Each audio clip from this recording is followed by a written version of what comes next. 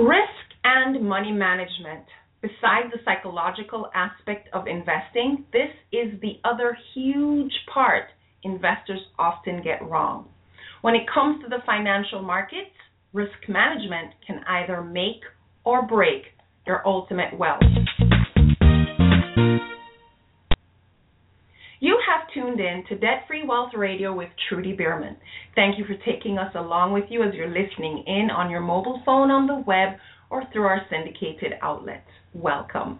I invite you to come on board as we explore all things money to move Christian breadwinners to earn more from what they already do, acquire the upgrades to the things they enjoy now, empowering them to become profitable stewards who have debt-free wealth and embrace the Bible as a practical, relevant guide to success. Today's topic is portfolio mix, the fundamentals of risk and money management. The trend is your friend. Charts, breaking news, financial data, fundamentals, the bulls and the bears. Do you feel overwhelmed sometimes with all the information out there? How do you make profitable financial decisions with all the money noise out there? And after the disaster of the recession, more people have taken the chance of being in control of their money and taken it away from brokers. More importantly, Christians who suffered a financial setback may be questioning the abundance of God and whether or not wealth is actually okay for us or if that is just an Old Testament experience. Sean Hyman, a friend of mine and a great Christian man, he's also the editor of Money News and the Ultimate Wealth Report. He's a regular guest on many national news stations, and today he's going to weigh in on how to build wealth from home through investment strategies. And he also created the Biblical Money Code, which he stumbled on to help him create wealth for many of the clients that he serves. He's also a regular guest here on Debt Free Wealth Radio. Sean, welcome. I'm so honored to have you here as a guest. Oops. Can you hear me? Yes. Okay, good. There we go. Oh, Sean, I'm just saying, so glad to have you here as a guest. I wasn't sure if you clipped out at that point. Okay. Yeah. So we've been talking, Sean, through a series of shows, a series of topics that any financial market investor would benefit from, whether they're new at the game or they've been playing it for a while. So just to recap for the audience, some of the topics we've already looked at are fundamentally speaking. It was pretty much about profitable stewardship, tithing, and then the blessings from that overflow. And just as outlined in the parable of the talents, we want to invest that overflow for multiplication and expansion of the kingdom. Then we talked about option trading, demystified, the basics, strategy, and the transfer of wealth. And in that show, we introduced an overview of Sean's six simple investing strategies. The next show we did was fear versus greed, investing and emotion, keeping your decision process guarded. And in that show, we discussed the two most impacting emotions on the investing process. Now, these shows are still available in the Debt Free Wealth Show archives for now. I strongly suggest, if you're listening, that you look for these shows in the archives and listen to them while you can for free, because if Sean and I decide to package his content in any upcoming online course, then we will remove this series from the playlist here on Debt Free Wealth Radio. However you found this show today, there will be a link to the past shows that I just mentioned.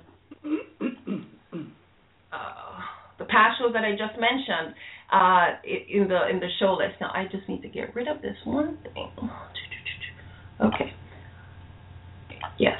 So sorry about that. Okay, so as a reminder, guys, today's topic that Sean and I are going to be discussing is portfolio mix, the fundamentals of risk and money management. I'm just going to admit right here, this was one area that I failed miserably in before I decided to follow Sean's newsletter. Now, there's an investing principle out there called planning the trade and trading the plan. But in the past, I would plan my trade and then somewhere along the line abandon it Why? Because of what we discussed earlier, fear or greed. And the newsletter that Sean puts out has totally calmed that itch for me, because now I've decided to just follow Sean's alerts and just take my thinking process out of it. Now that works for me, guys, and I strongly encourage you to come up with your own strategy, because it really is wise for you to follow the markets yourself, make your own investing selections and your own exit and entry strategies. However, I'm just telling you my experience and the value that I found in Sean's newsletter, because the investment trading game can be an emotional roller coaster. And while I learned the skills, the flat out A plus B type of skills, I was not a master of my emotions, and I did let them get in the way. But because I've come to trust Sean over time, it was simple for me to decide to remove my emotions completely and follow his alerts. But that's just me. That's me speaking. Now, I'm going to encourage you to get Sean's newsletter, and we'll tell you how a little bit later in the show, so that you can get his alerts. But he doesn't just give alerts, guys. He also gives the whole thinking behind it, the education, the reasoning, why he selected the basket of companies, why he recommends which exit, and he puts videos. He's really thorough in putting that together. So, Sean, know that I have vomited out my stupidity. In the Fear and Greed show, I think we touched a lot on that trading the plan thing, sticking to the plan and keeping the emotions under control. So today, I'm going to kind of just turn it over to you, because I'm in deep, deep water here. This is not my area at all. I think, and correct me if I'm wrong, the focus is more on planning the trade, especially on the risk management aspect of planning the trade. Maybe later we'll talk more about the actual trade plan, but right now we're going to focus in on the risk management aspect of planning the trade. Now, you and I had a conversation earlier, and you had mentioned this whole idea that in addition to the psychological aspect, that this whole thing of risk management was another huge area that investors got wrong. Please expand on that for us. Yeah, absolutely. There's only a few areas of the market that you can control. You know, one is the valuation that you choose to buy any asset at, and that's in your control. So you choose your buy point, and then you choose the psychology. In other words, how you're going to think about the investment and the confidence that you're going to have in the investment. And that's what we talked about on one of the last shows. And then, one of the third things is risk management. So some people say money management, risk management, but it's how you manage your risk and your money throughout the investment. And so that's one of the big ones. And for starters, some people get the whole risk and money management thing wrong because they start off very aggressive. And by that I mean, like a lot of people will go, well, I don't have $10,000 to start a stock portfolio. I just got this $200 here to start. So it's not much. So since I don't have much, I'm going to start trading options, or I'm going to start trading Forex or something like that. And, I would encourage somebody not to think that way. I mean, I'm for options. I'm for Forex. I've been a trader of both. I've written a book on options.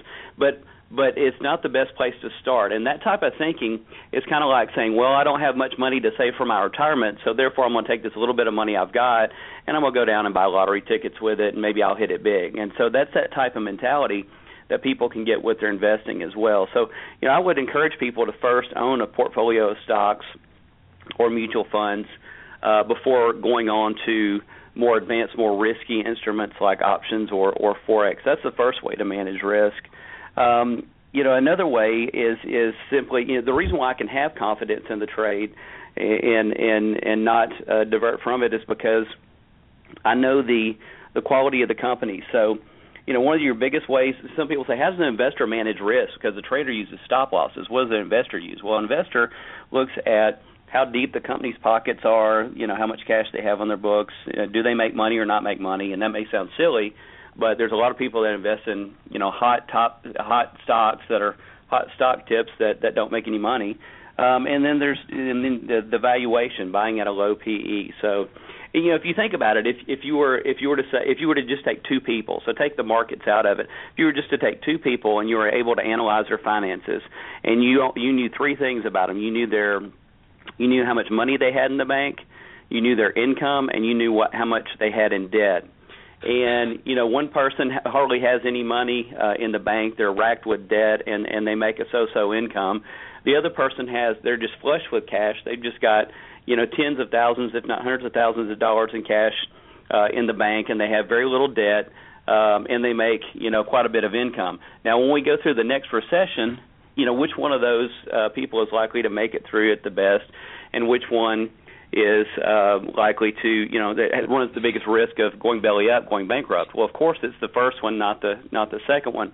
And so it is with companies. So it's not a gamble. It's not a let's roll the dice type of thing. When somebody knows the actual underpinnings of a company, and they know how deep its pockets are, if you'll pick companies that have deep pockets, low debt, a great amount of earnings, then the risk of that company going under is very, very low. And so when you know that, you can have confidence in investing in it. And then it's just a matter of buying it at a low valuation. So you buy a low PE stock, meaning buy the stock price low relative to its earnings. So, and if that sounds kind of Greek and like a foreign language and anything like that, that's what I'm here for. That's what I write the newsletter for. And I take all that complicated speak and break it down into plain English, and with charts and graphs and simple explanations of things, and then follow those investments along each week in the weekly newsletter. So those are some of the initial ways that somebody can reduce their risks. And as you were talking, you talked about quick stock tips. I remember when Facebook just went on the market, everybody just ran straight into it and had a huge loss shortly after. So talk about a hot stock tip. Oh boy. Okay. Yeah, it was one. Yeah, it was one that it seemed like everybody and their mama wanted to get into, and they didn't make any money. They weren't expected to make any money for a little bit. The valuation was going to be way too high, and Zuckerberg, when he first started, I mean, he still had like a kid mentality. He didn't have like a business owner's mentality to that company. Now, you can tell he's gotten a lot of coaching and a lot of people around him that have helped mature his thinking in a fairly short amount of time. And now he doesn't just think about, a nice toy, basically, that a billion eyeballs can reach, but basically not only that, but also something where he can see it as a business and make money. And so, so I was very, very negative on Facebook in the early days, and I've only more recently become more positive on it because their financials are changing. They're earning money. They're one of the few ones that are doing really good in social media, and his mentality has totally changed. So, but those are things that help you, again, manage risk, knowing how the heads of the companies think even. Well, actually, let me jump to, I had a couple, some posts in social media that kind of brought this issue up. And there was one in particular, now you just mentioned what you just said. This person says, don't care what they do. The answers are in the chart because the chart tells the story and projects the future.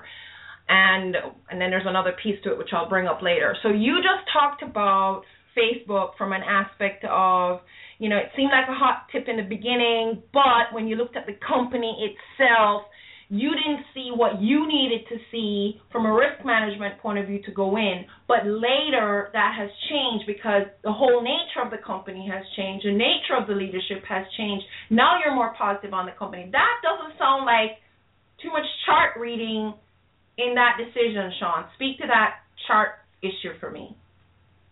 Yeah, I mean, I'm for charts, and I read charts and use indicators and things like that. But the premise of all my investing starts with the fundamentals of the company, because at the end of the day, that's what you're really buying. When you're buying shares of a company, you're buying their earnings power. You're buying the vision of the company. You're buying the competency of the management. You're buying all that, and so that's what you really own.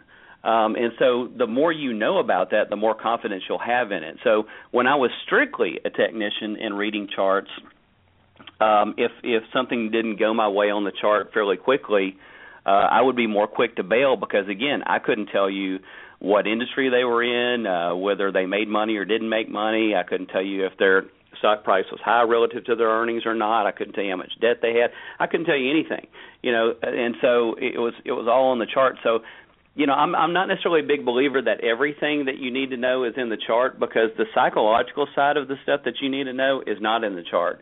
And it's when you can wrap your mind around, if a company has billions of dollars in cash on the books and they have low debt relative to their market cap, and they're a low PE stock, then that's a great company to take a look into. So, but conversely, I mean, there might be a popular stock that's hitting the headlines and people are talking about it on CNBC, but if I pull it up and I see that they've got just a few $million of cash on the books, which may sound like a lot of money to us as individuals, but as a business, that's like change on our dresser drawer. Then I'm going to be very squeamish about it, and I'm not going to put my hard-earned money into that company, nor will I have a lot of faith in it, even if the chart is going up. So I've got to have stuff that, yes, it can look right on the chart, and I'm all for that, but it's the underlying fundamentals of that company have to be sound, or else I'm not going to touch it, and I'm not going to have the confidence to touch it. It's like a catch-22, huh? Well, it's like a catch-22. They have to prove themselves. Now, you said something, and oh my gosh, it just slipped me. What was I going to ask you on? Oh, okay. Oh, it's gone again. Let me go to the next question, and it'll probably come back to me. Another thing that came up in the posts that I wanted you to speak on. This person said, hey, here's something that may interest you, a specky stock in Australia, and then they gave information about the stock. From a risk management point of view, what do you say to investing in something like this? Well, I mean, for me, I just don't you can only follow so many stocks in so many places. And, I mean, just here in the U.S. alone, there's just tens of thousands of stocks that one could follow. And a lot of those biggest companies invest and have operations globally anyway. So a lot of the companies that I'm in, that even though they're U.S.-based companies, yeah, they may have plants in Europe or Japan or Australia. They may do business in those places. They may even deal in those, earn some of their earnings in those foreign currencies. So I'm all for global companies and companies that have a big presence. But, for me to just go to the Aussie exchanges in Australia, you start your learning curve all over again. So for me as an American, I'm not really going to do that. And then you also always have to deal with exchange rates as well. So you have to convert your dollars to Aussie dollars and, to trade directly on those exchanges. And that exchange rate could be going against you. Long term, that exchange rate has gone very much against us as their currency is appreciated against ours. So you would have an erosion of your purchasing power just in that facet alone. So I would rather invest in a big U.S. company that has operations there, or even a huge Aussie company. Some of your biggest companies around the world will also trade on the New York Stock Exchange. And so I'll just buy the shares that trade on the New York Stock Exchange, and then I'm fine. And I don't have to worry about any of the currency exchange issues either. Okay, so I just want to kind of pull something out of that. You're saying whether or not that was a really good stock tip, because it's outside of the country, if you even did earn money on it, you might lose some of that profit just in the currency exchange. Did I get that right? Yeah, absolutely. Yep, because as a U.S. citizen, here in the U.S., we've got U.S. dollars, and if we were to trade on their exchanges, they don't trade their stocks in U.S. dollars, they trade them in Aussie dollars, so we would have to convert those U.S. dollars to Aussie dollars, and there will be an exchange rate and a differential that will have to be paid as well. So there's a cost to trading the money, because these banks want to make a fee, a profit off of exchanging the money for you, and that's what they do, and they make that profit in exchange for taking a little bit of currency risk in doing that. But also, the dollar over long periods of time has continued to go down as the Aussie dollar and many foreign currencies have gone up against it. So you've always got that wind blowing in your face, so to speak, that hinders you, hinders your success with that dollar erosion and foreign currencies growing over time. So there's several things that you can just avoid a lot of pitfalls just by staying with some of the biggest companies in the U.S. that, again, have global presences, have a lot of their growth overseas. They're earning a lot of their money in foreign currencies overseas, and then converting that back to their U.S. dollar books. And again, that doesn't cost you. That's exchanges that the company itself is doing, and you can benefit from all of those and trade a company that trades right here in the United States on U.S. exchanges. Something just occurred to me that we kind of started this thing backwards in the sense that defining risk. We're talking about risk management. We haven't defined risk, what risk and risk management is. So especially if there's someone new, you've kind of alluded to it, but can you give let's get some handles on what risk and risk management as a definition is. Yeah, I mean, it's simply put, it's how far out on the limb you're willing to go. A lot of people go far out on the end of the limb, and then when it breaks, they're shocked. And then that's why I say don't start off with companies that don't make money or companies that don't have deep pockets. Don't start off. Don't make your first investments, stock options or Forex or things like that are much more leveraged and much more risky. Start closer to the trunk of the tree. Start with something that is more solid, companies that are mature, that have been around a long time. I mean, a lot of the companies we hold have been around, 100 to 150 years. And think about how many recessions they've made it through, and even the Great Depression they made it through. And, time tells a lot in a company. If you've got anything that can last, 70, 80, 100, 150 years, I mean, you've really got management that you've put in place that has been competent. And and as certain teams of management have retired out, the company has had sense to put the same competency in a new generation of management that has carried something 80 to 100, 150 years.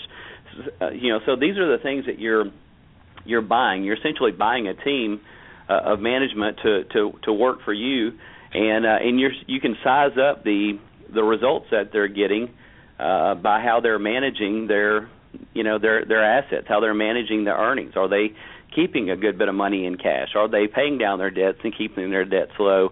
Or, it's just that's the crux of risk and money management right there.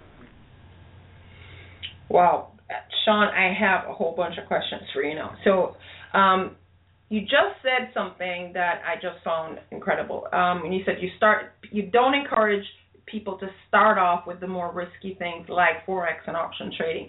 And I really have to say that really makes a lot of us gun shy. And that was probably one of my mistakes. I didn't have your guiding hand early in the game. But, there was something that Tony Robbins had done the other day, which I just found absolutely brilliant, and it kind of speaks to what you talked about. He went in to train some sharpshooters, himself not even knowing how to shoot a gun. And he convinced the Army official that he could train these guys to be sharpshooters in half the time that they were doing it and get twice the return, twice the guys coming out of the program being excellent at what they did, and they couldn't believe him. Well, he did a run-through, and he absolutely accomplished what he did. And here's the strategy that he did. When they got into the range, instead of the target being at where it always is, he moved it up to be within 4 feet of their face. Now, obviously, they're going to hit the bullseye when it's 4 feet from your face. Having hit it 4 feet from your face, then they got that confidence, they got the concept of what it was all about. Then he shifted it back to 10 feet and kept shifting it back further and further until it was where, wherever these things naturally sit. And of course, he turned out twice the amount of guys who were sharpshooters in half the time. And that speaks to what you just said. If you start off with that basket of solid companies, get your feet wet with things that are, tried and true, and build up your technique and your strategy and your confidence and your emotional foundation, then it makes sense to test the waters deeper and deeper as you go along. So I thought it was brilliant. All right, fantastic. One of the things I wanted... Go ahead. No, and I was going to say one more thing. Another way to kind of visualize risk management is picture a triangle. Picture a pyramid, and in that triangle, you've got the base is the widest, and so that's where the most of your money should go. And so picture stocks being down there at the bottom of that triangle, good tried and true tested stocks. And then as you work your way up to the top of the triangle, it's narrow. It's not much space up there at all at the top of the triangle. And that's where you would have very little money involved in higher risk things. So as the triangle goes to its peak, that's how the risk goes up.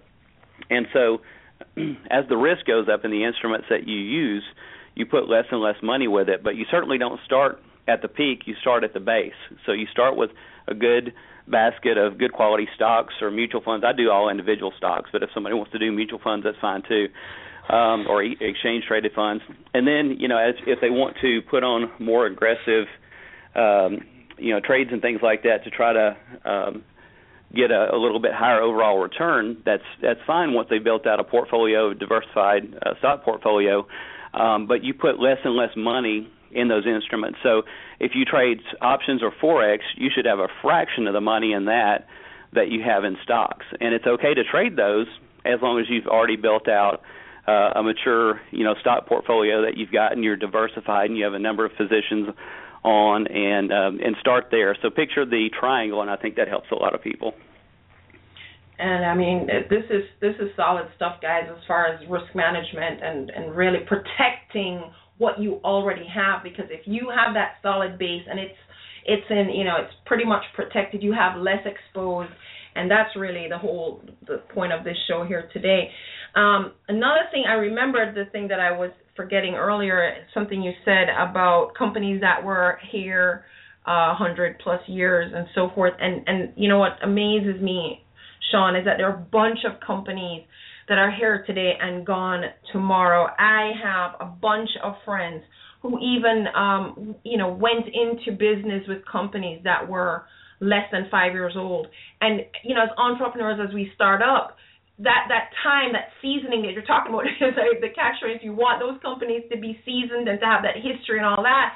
But, the time has to pass, because the IRS shows that most companies fail under 5 years old. And I remember there was a time when you mentioned to me, you don't do startups, and this is the reason why.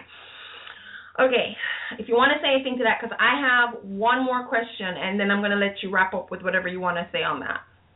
Yeah, no, there's a lot of power in a company that's been around 70 to 150 years. I mean, that obviously says they're doing something different and doing something right and preparing in other ways that other companies are not. And they've done that consistently, and they've done that for a long time. So it wasn't a fad. It wasn't them having just the one right guy in place. A company that's been going that long has been through many different CEOs, many different upper management changes, but they have certain thinking, certain parameters, certain policies in place that the company has always held within their corporate culture that sees them through and keeps them, on the straight and narrow, so to speak, 70 to 150 years later. And there, you can put a lot of clout in that. A company that's been around that long and has made it through so many recessions and even the Great Depression. Right, and that fear and greed comes back because the higher the more the risk is, the more they're promising. So that's where I think that fear and greed comes in. This conservative company, maybe 8%. This one's promising 20-something%. Guys, don't get caught up in that crap. All right. Now, I know in your book, Shauna, we kind of touched on this in one of the shows where we talked about we did an overview of your 6 strategies, but I just want to speak to this one thing because, we're a Christian show and we're both Christians, and in the social media feed, someone who was speaking to this whole issue of investing, he said, this funny-looking we actually had a financial chart up, the chart was up, and he said, this funny-looking is Jupiter. Seems planet Jupiter is in a bit of control here. Looking at what Jupiter controls in financial astrology, Jupiter rules Sagittarius, and according to Olga Morales, GAN for astrology traders, Jupiter's associated stocks are, and he gives a list of associated stocks. Now, this person sent me a tip, and I was like, okay, what am I supposed to do with this? Because this doesn't sit well with me. So I'd like to hear your input on this whole Jupiter financial astrology thing. Well, as a Christian, I don't believe in, sizing up the planets to see what I need to do with my, investing. I don't see how it's going to help me to be a good steward. But it's almost like people devise ways of making stock analysis complicated. Because, if you think about it, anybody can understand, okay, does this company have a lot of cash or does it not? Does it have a lot of debt or does it not? That tells you a lot about their financial standing and how well they're going to do. So the position of Jupiter or where it's at or where these planets are at or what they're doing, that doesn't give me any more confidence in my investing than anything. But if I know they have X amount of billions of dollars in cash, that gives me some confidence. If I know their debt's very low relative to their size, that gives me confidence.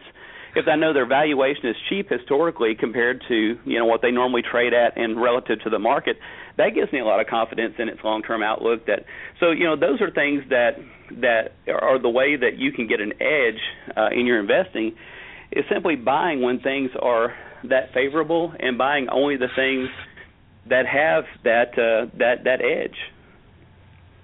And I have to throw in the Bible verses here that I think speak to that, Sean. Leviticus 19:26. Do not eat anything with blood. Do not practice divination or fortune telling. Isaiah 47 verse 13. You are worn out with all your consultations. So let the astrologers and stargazers, the monthly horoscope makers come forward now and save you from the things which will come upon you. All right. Absolutely. All right, Sean. So risk management. Anything else you want to leave us with today? I will get to how to get in touch with you in a minute. Just anything to wrap up this whole concept. Yeah, like sometimes people want to add money to different positions that they have as well. And another way that you can feel confident in adding money to positions, let's say like you bought a stock at 30 and now it's down to 20, but you still like the company and you want to buy more of it. The way that you assess which companies to put more money into and which ones to put less into, or go back and look at the balance sheets of the companies, which anybody can access online at places like Yahoo Finance, and put in the ticker symbol, and the ones with the deepest pockets and the lowest amount of debt, those stand the least risk of going under. So those are the ones that you have the best chance of adding money to, and that company not going under. So look at add money to the choicest, strongest fundamental positions in your overall portfolio. So if you got 10 or 20 stocks, analyze them all, see which ones look the best fundamentally, and then if those take good dips and you want to add some money after you're evenly diversified amongst all your positions, then add there. Awesome stuff. All right, Sean, like I said, I mentioned your fantastic newsletter, but do you want to just share with the audience how they can get in touch with you, access that newsletter and whatever else? And Sean's written the options trading book that I mentioned earlier, so just go ahead and share with us how we can connect with you. Yeah, absolutely. Two quick things. One is if somebody's still trying to get their personal finances in order to get to where they can invest, they can get my book, The 6 Keys to Financial Success, and it talks about what the Bible has to say about money. And you can just Google that, The 6 Keys to Financial Success, and it'll pull it up in any ebook format, including PDF if somebody wants to print it out or view it on their computer. And then for investing, the newsletter that I have is the Ultimate Wealth Report, and that's at ultimatewealthreport.com. And that's where, like Trudy was saying earlier, I give not only the buy and sell recommendations, but the thought and the reasoning behind it. And that's very valuable because it's going to teach you the right thinking to have and how to assess good, solid companies on your own for whatever you do outside of our portfolio as well. And it'll help you assess your own investments, even in your 401ks and IRAs as well. So it's not just concerning the stock picks that we have, but it teaches you a whole overall way of thinking and a way to analyze stocks that you can carry with you all of your life. Awesome. Sean, I just want to really thank you for once again sharing your wisdom with us. I really do appreciate you. Hey, thank you. All right, guys, once again, the easiest way to find Debt Free Wealth Radio and all our shows, download my app on your smartphone. Just type my name in. And thank you for tuning in to today's show. Let's pick up the momentum and press on for the prize of the high calling of God in Jesus Christ. Trudy Behrman here saying, I love you all. Thank you, Sean. Thank you.